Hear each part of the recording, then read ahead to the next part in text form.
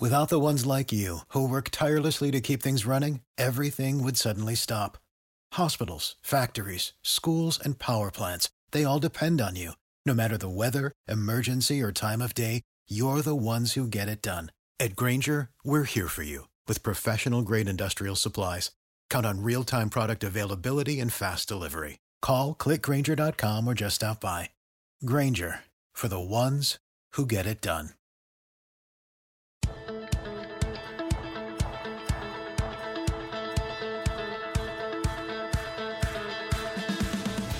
Hey everybody, it's Joe Trippi, and welcome back to That Trippi Show, where this week we have a special guest who's on the front lines of solving one of the problems Alex and I have been discussing for weeks, actually months, actually a lot of this year. How do we win down ballot? Nicole Hobbs, co-founder of Every District, joins us to talk about this. We will be talking about impeachment at the end of our conversation with Nicole. But Nicole, welcome. Thank you so much for having me on today. So Alex, where do you want to start, buddy? Well, Nicole, I think one of the things that we've been talking about, as Joe mentioned, is how we're supposed to win some of these races in some states that basically on the state and local level that Democrats have pretty much been ignoring. There have been a couple groups that have been doing great work. Obviously, Every District is one of them. But talk to me about kind of what you guys are doing and what you're trying to do. Definitely. We started Every District in 2017 because there were a group of us that, following the 2016 election, wanted to get involved to do something. And we went looking for an organization that could tell us a little bit more about what was happening in Virginia in 2017, and particularly what was happening with Virginia's legislative elections. I've previously worked on state legislative campaigns and really enjoyed working at the local level, as did the other co-founders of Every District. The problem that we encountered was that there really wasn't anyone at that point in time who was putting out a lot of information about state legislative districts. You know, in the way that it's really easy to find information about the partisan competitiveness of congressional districts that didn't exist at the state legislative level 4 years ago. And that's something that the Every District team has built subsequently to help folks better understand the competitive state legislative landscape and how we can invest strategically in races. The other challenge we had was that Democrats just weren't paying attention, as you said. They weren't investing in state legislative candidates. They weren't recruiting state legislative candidates. And it was a massive challenge for us. What I'm glad about over the past 4 years is that has started to change. Candidate recruitment was so much better in 2020. We really fielded quality candidates in competitive state legislative districts in a broad variety of states across the country. And we saw much more investment in state legislative races than we had in any previous year in recent history. We had candidates in competitive districts who raised $500,000 or more, which I never thought we'd see in, 4 short years. The challenge before us is really, how do we keep people engaged and how do we win, which despite the investment that we saw in 2020, we really don't have a lot of wins to show for it, unfortunately. So something that we're looking at critically is what more can we do at Every District to not just invest in candidates, but really invest in districts? And how can we also help to fill some of the data gaps that we see at the state legislative level that makes it really hard for candidates to organize in districts that fundamentally lean Republican? Well, that's part of the whole problem here is starting from little scratch within the party 4 years ago. I mean, this is something we've been talking about. The Democratic Party's focus has been completely on federal races, mostly presidential, senatorial, and target House races. Whereas the Republicans got how important legislative races are like 2 decades ago. So they've got 2-decade head start on all this, the data, the fielding of candidates, the recruitment of candidates, and they get how important it is, because every 10 years it's the legislatures, for the most part in most states, that redraw the lines for those House races that we've been fighting over. And they start off with a huge head start. In some of these states that are going to gain seats, like Texas is going to gain probably 3 congressional seats. It's 2 Republican state houses that will be drawing those lines. And that's, again, you and Eric Holder and some other folks, there are a lot of different groups started to deal with this you ahead of most. But it's really imperative. That's one of the reasons we wanted to have you on, was to start to do what we all could do to start focusing the grassroots and our listeners and people on how important these legislative districts, every legislative district, we've got to start to mobilize. And that's the other problem. We have, Senate candidates, U.S. Senate candidates who can get a lot of attention because of who they're running against, Mitch McConnell or Lindsey Graham. We all want to stop them. We all send our $25 in.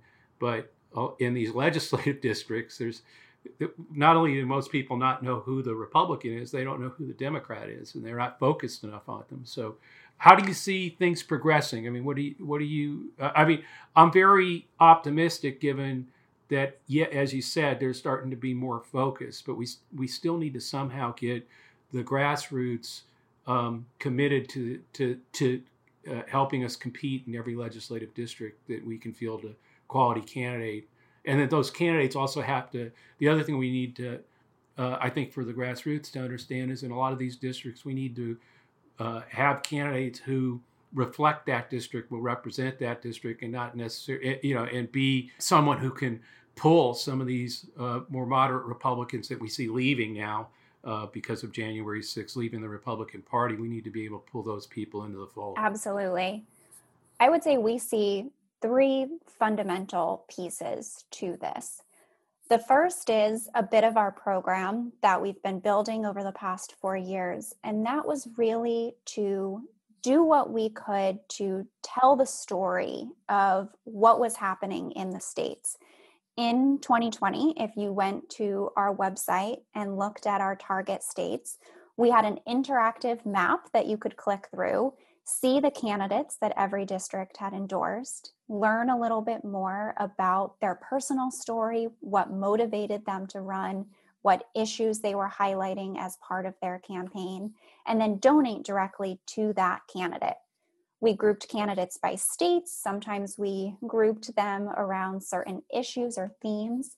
And we really saw donors respond to that and like the opportunity that they had to learn about candidates who otherwise it would have been really hard to find information about, and feel empowered to give to candidates, knowing that they were in a competitive district, but also being able to find candidates that they felt aligned with their values or who they felt a connection to for a particular reason. That's something we'll be continuing to build and expand on in 2021 and 2022. And is something that we hope will continue to motivate folks to give to candidates if we can put that information out there so they can learn just as much about a state legislative candidate in Pennsylvania as Jamie Harrison, who's running in South Carolina. The second piece of this that we think is important is really leveling with donors and being clear about the opportunities and challenges within the map. We see this in some of the current email fundraising tactics, which are both candidate-centered and focused around, immediate urgency. We must act now. The sky is falling. We need your $5 to win this race. And what that doesn't do is get people excited about a long-term vision for how Democrats can really strategically and surgically advance Democratic power interests in a broad variety of states. In a couple of weeks, every district is going to be launching what we call our 2040 report, which is this, big, broad vision. And our goal there is to really get people excited about investing in this long-term vision.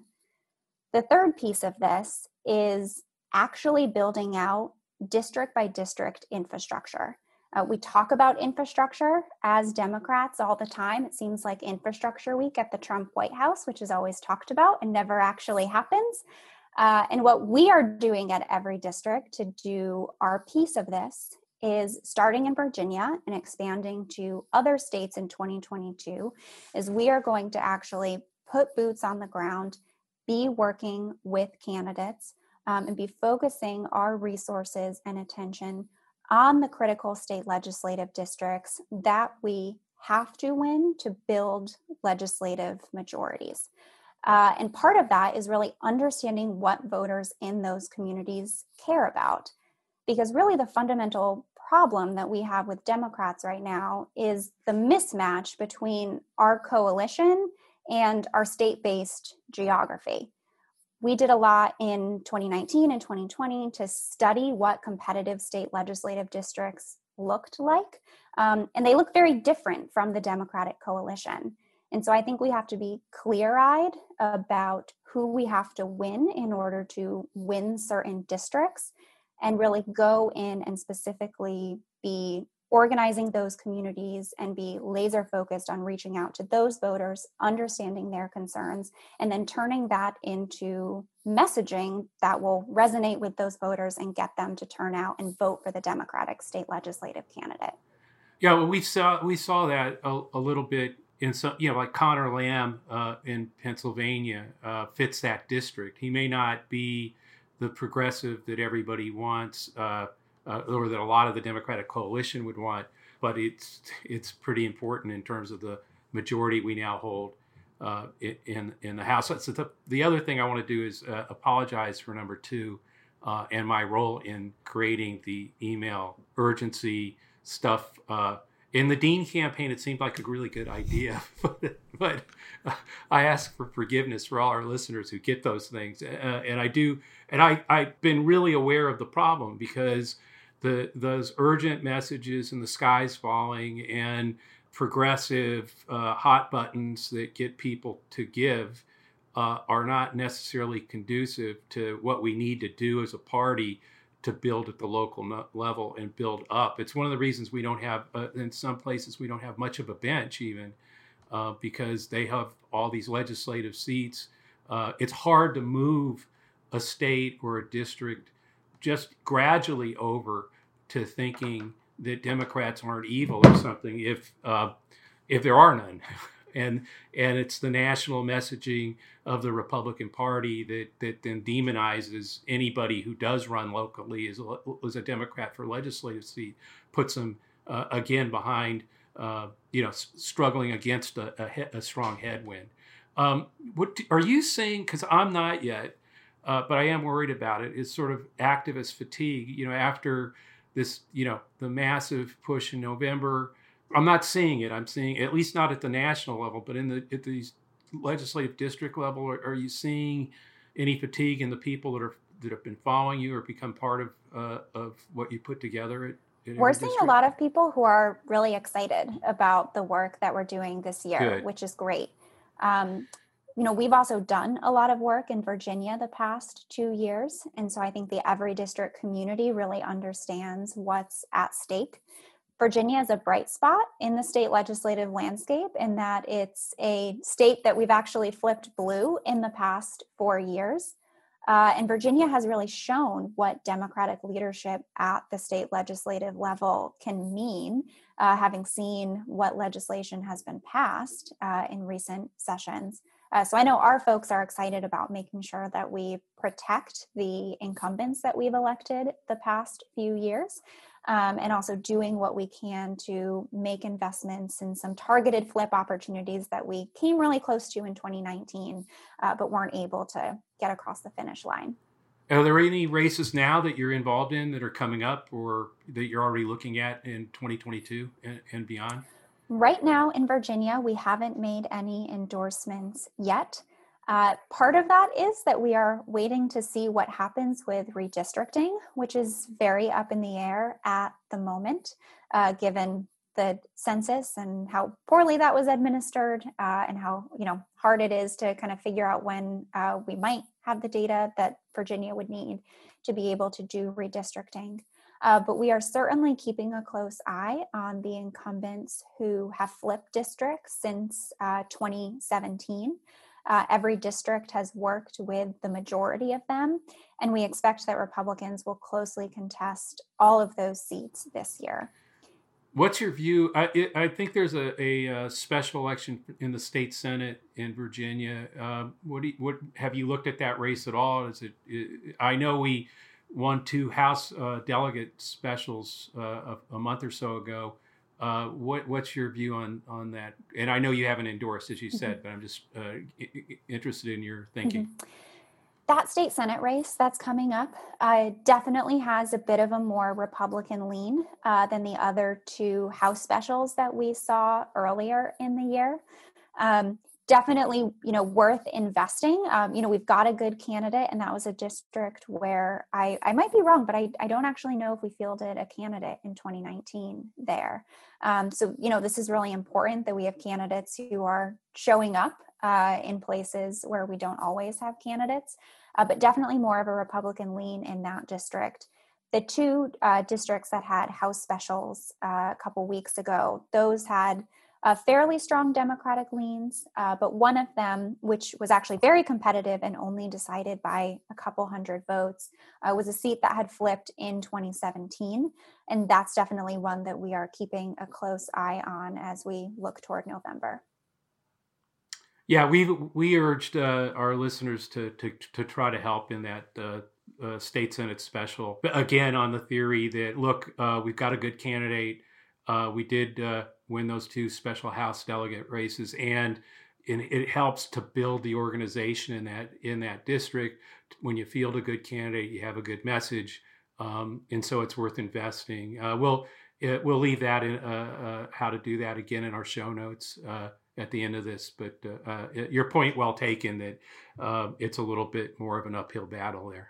So, Nicole, a few minutes ago, you mentioned something about 2040, and I think we're all really nervous right now about redistricting for good reason. It looks like the Democrats are going to take kind of a big hit. But the other thing that I think you guys might be the only people I've ever heard talk about it is the idea that population shift is really going to be a problem for Democrats on the federal level in the next 10, 15 years too. What do you see going on there, and how can we do something about it? The first section of our 2040 report looks at the Senate, which really means looking at states. We see some not so great trends for Democrats moving forward. What we actually do is we model different scenarios for Senate control over the next 20 years. Of course, anyone who's lived through 2020 knows how difficult it can be to predict elections. But our goal here is really to give folks an understanding of the baseline that we're potentially working with over the next 20 years. What we find is that in the majority of scenarios, Democrats don't even really get to 50 seats. And the problem that we have is that even though Joe Biden was able to rebuild a little bit of the blue wall this year, if you look at how statewide elections have trended in those states since 2008, we've continued to, when we do win by narrower and narrower margins. And then you have, folks who are rightly so focusing on the Sun Belt. And we saw Georgia, flip blue this year, which was very exciting. But when we actually model this out, what we see is the Rust Belt slipping away from us much more quickly than we are able to make gains in the Sun Belt. And so what we're hoping by putting this out there is that folks will really start to think about what the national map looks like, where we need to think long term, and not just have us, poke our heads up at the beginning of 2020 and say, what does the 2022 Senate map look like, and where would it be nice to win? We really need to be thinking much more long term to say, if we don't win this seat now, what does that mean, 6, 12, 15 years down the road? Yeah, we've talked about that. I mean, the fact that, Idaho has 2 Senate seats, and California has 2 Senate seats, and you start playing that out across the map. That's why we've got 51 with Kamala Harris right now, and that map isn't changing. They can't change the state borders. So either we become more competitive in places that we largely avoid because, well, we can't win that seat, and recognize that whether progressives love Joe Manchin or not, you can at least negotiate and find some middle ground with Joe Manchin. That's not going to happen with a Trump Republican senator from West Virginia. And so those realities are very tough for a lot of progressives that are hungry to make the kind of principal changes that they want to make, and do not think necessarily, it's that urgency thing, need to do it now. But there's also the reality of both the Electoral College that's going to get worse too, because as these Republicans redraw the lines, if California loses House seats and one of them goes to Montana, that's much tougher ground. And also that changes the Electoral College vote. It's how many senators and members of Congress a state has is their electoral vote. So Montana's Electoral College vote goes up, California's goes down. You don't have to really think this through if you realize that New York and California are losing House seats because we didn't win the Texas legislature. I know a lot of people put a lot of work into that, but it didn't pan out. Again, because you're starting from scratch, where the Republicans have been building organizationally and message-wise for decades at the legislative level. So I think that's one of the reasons we wanted you on, so that we could at least just air all this for people to hear and to think about as we move forward as a party. We've got to take the same disciplined, long-term organizational fight in these legislative districts that the Republicans have already had for decades, that we're just starting over the last 4 years to build that infrastructure. You're an important part of that. But that all of us writ large have to start to think this way, that this is important, that it's not just the House. Actually, the House is really dependent on the legislative seats, the Electoral Colleges. And so there are big implications, not just at the state legislative level in terms of winning those legislatures, but the implications it has on the things that we've been worried about all this time: the House majority, the election of the president with the Electoral College. When we're going to continue to win the popular vote, Republicans haven't won the national popular vote but once in over a decade. But that doesn't. They've actually elected more presidents than we have during that period because of the Electoral College, or at least more than they should have because of the Electoral College.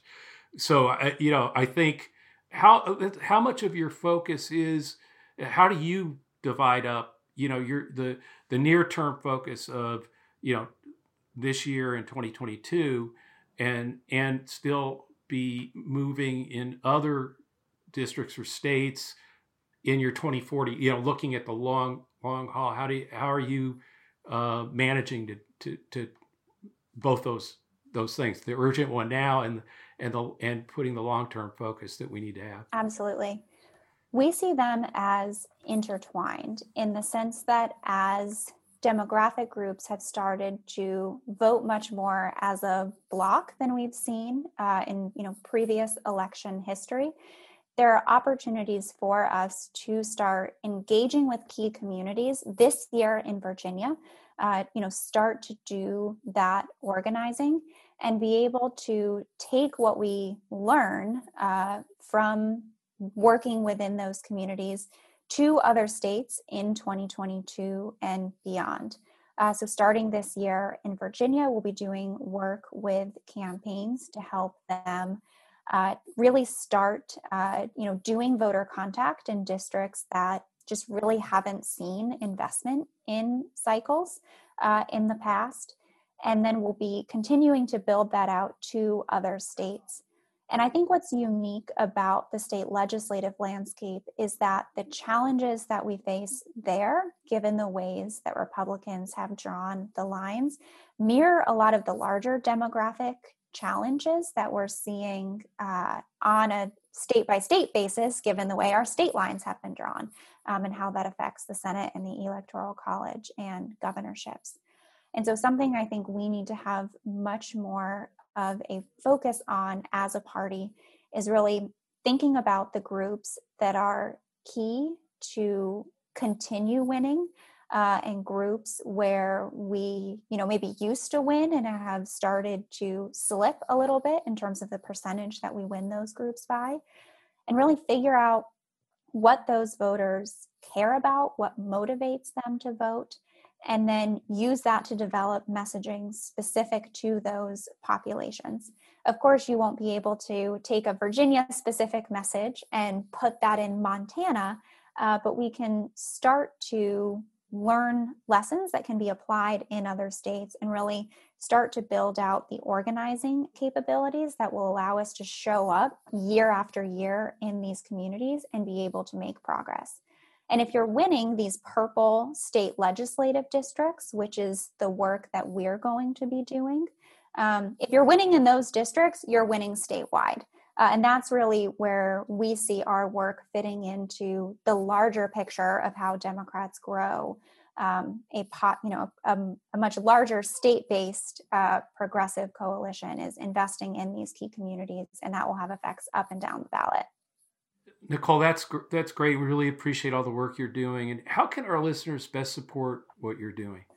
The first thing you can do is go to our website, everydistrict.us. And if you're excited by our vision for how we can continue to grow Democratic power in the states, you can support us financially with a contribution. You can sign up for our email list to learn more about our work and be the first to know when our 2040 report launches in a couple of weeks. And also know as soon as we start making endorsements this year in Virginia and in other battleground states in 2022. Great. Thanks, Nicole, for coming on, and check out our work and what they're doing at everydistrict.us, and really appreciate you coming on. Thanks, Nicole. Thank you. Alex, the Democrats made a moving case for impeachment on the facts with a motion and rested Thursday. Republicans, of course, are doing everything they can, or most of them seem to be, to literally ignore the case the Democrats are making. By that, I mean Republicans in the Senate. We are seeing movement in the electorate. Literally a big majority is for conviction now, and I think that's probably gonna grow. But let's talk about that for a second. What's on your mind? Well, two things. One, I think the first reaction was Lindsey Graham, and I think you kind of just take the opposite of what he said. But he said something like that made it more likely that they're going to acquit. So clearly not everybody on the GOP side was moved, and clearly momentum is towards that. But one thing that I think you had been saying before this, and why the trial was so important, was this really shone a national spotlight on all the images of what happened on the 6th. That I thought they did a really good job of telling the story and weaving together some of the really violent images and kind of showing a really clear trail.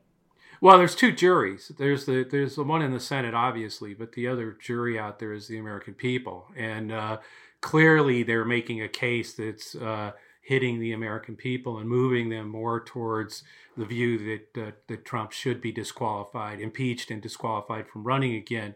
I do think, look, I'm not giving up on the Senate yet. That may be Pollyannish, but there are three groups that I would look at. People like Shelby in Alabama, senators who have, there's 4 of them that have announced they're retiring and will not be up again. What do they end up doing? And I'm sure that we can, that maybe all of them will vote to acquit. But that's a group, I think, that could be moved by this over time. And when they see the reaction of and understand now the full dynamic that was at work way before January 6th. The other group, I think, are more reflective of Cassidy from Louisiana, senators in the Republican Party who just won and will not face these voters for 6 years. What do they do? Are they movable at all? Cassidy moving, even on that one vote, is significant, but does that mean there's any more hope for others in that group? And then the other group that's, I think, is going to be interesting to watch their votes are the Republicans in the Senate who are ambitious and want to run for the presidency in 2024 and know full well how tough that will be if Donald Trump is a candidate. What did they do in this moment? Again, a lot of what's happening in the Senate right now on the Republican side is all about self-preservation. I'm up in 2 years. I can't cross Donald Trump. I'm not running again ever. And this is a constitutional, this is about the future of the party. Am I going to continue to toe the line here, or am I going to move? I ran just now. I'm not up for 6 years. I can take my lumps then. I've got 6 years to overcome and to prove that I was right when I moved against Trump. And then there's that group, like I said, who have to be, and this is like the Rubios of the world, but people in the Senate who are clearly still running for president of the United States. And do they start to calculate as a politician that the best thing may be for Trump to be disqualified and to have a clear field for them to run through in 2024? I mean, if you're Rubio's a really interesting case, and I really never want to say that phrase again, by the way. But he's an interesting case. We have you on. We're recording this. I just want you to know. It's recorded. He's never going to be able to kind of flank Hawley and Cruz to get the Trump base, right? So he's in a really interesting predicament. Because obviously he's ambitious, but I just don't.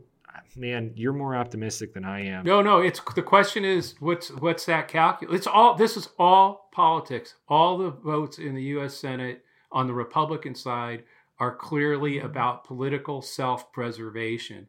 And so at some point, what is his calculus? Not pretending to know what's going on in any of their minds. That would be way beyond my... bang your head into the desk a couple times. Yeah, my predictive skills.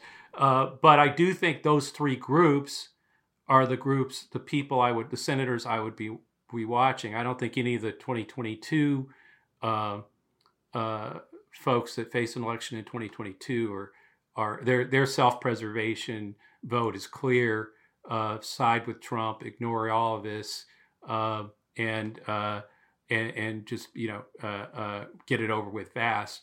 I think the other three groups, I'm not saying there's 16 votes there beyond Cassidy, but do 4 or 5 of them break loose? Do none of them? Those are the three groups that I think are going to be interesting to watch as this trial comes to a conclusion and they finally have to vote. The best part is they'll all be on the record. We're finally going to know who did what, who stood with the Constitution, who's going to go down in history as enabling this stuff and continuing to, along with the 139 that after the insurrection voted not to certify the Electoral College vote. These are the people who vote against this impeachment, and the people who voted in the House who overturned, and the Senate who voted to overturn the certified election or not certify the election results. Those are folks we're going to have to remember for a long time and work like crazy to make sure that they're not reelected. So this is one of the things that I've noticed about maybe just this impeachment trial, or really since he's left the presidency. I feel like since he got kicked off of Twitter, it's almost like he's been real quiet. And I don't know if it's just because I don't watch cable news all that much, but I feel like his whole strategy this time around, it's almost like been really quiet, kind of lying low. I mean, what are you seeing? Yeah, you feel that way too? Yeah, but that's a game. That's like, hey, lay low.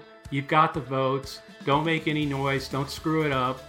And then watch how loud he gets when he's acquitted, if he's acquitted, which is one of the things I think these Republicans in the Senate need to think about. He's not going anywhere until they make sure he can't go anywhere. And that's impeaching him and disqualifying him. So, hey, Alex, I think we're out of time. Thanks for listening to That Trippy Show.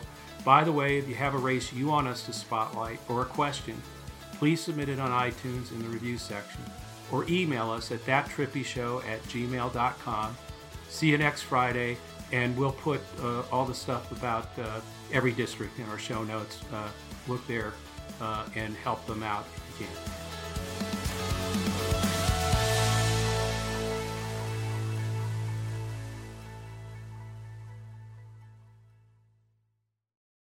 Without the ones like you, who work tirelessly to keep things running, everything would suddenly stop. Hospitals, factories, schools, and power plants, they all depend on you. No matter the weather, emergency, or time of day, you're the ones who get it done. At Grainger, we're here for you with professional-grade industrial supplies. Count on real-time product availability and fast delivery. Call, click Grainger.com, or just stop by. Grainger, for the ones who get it done.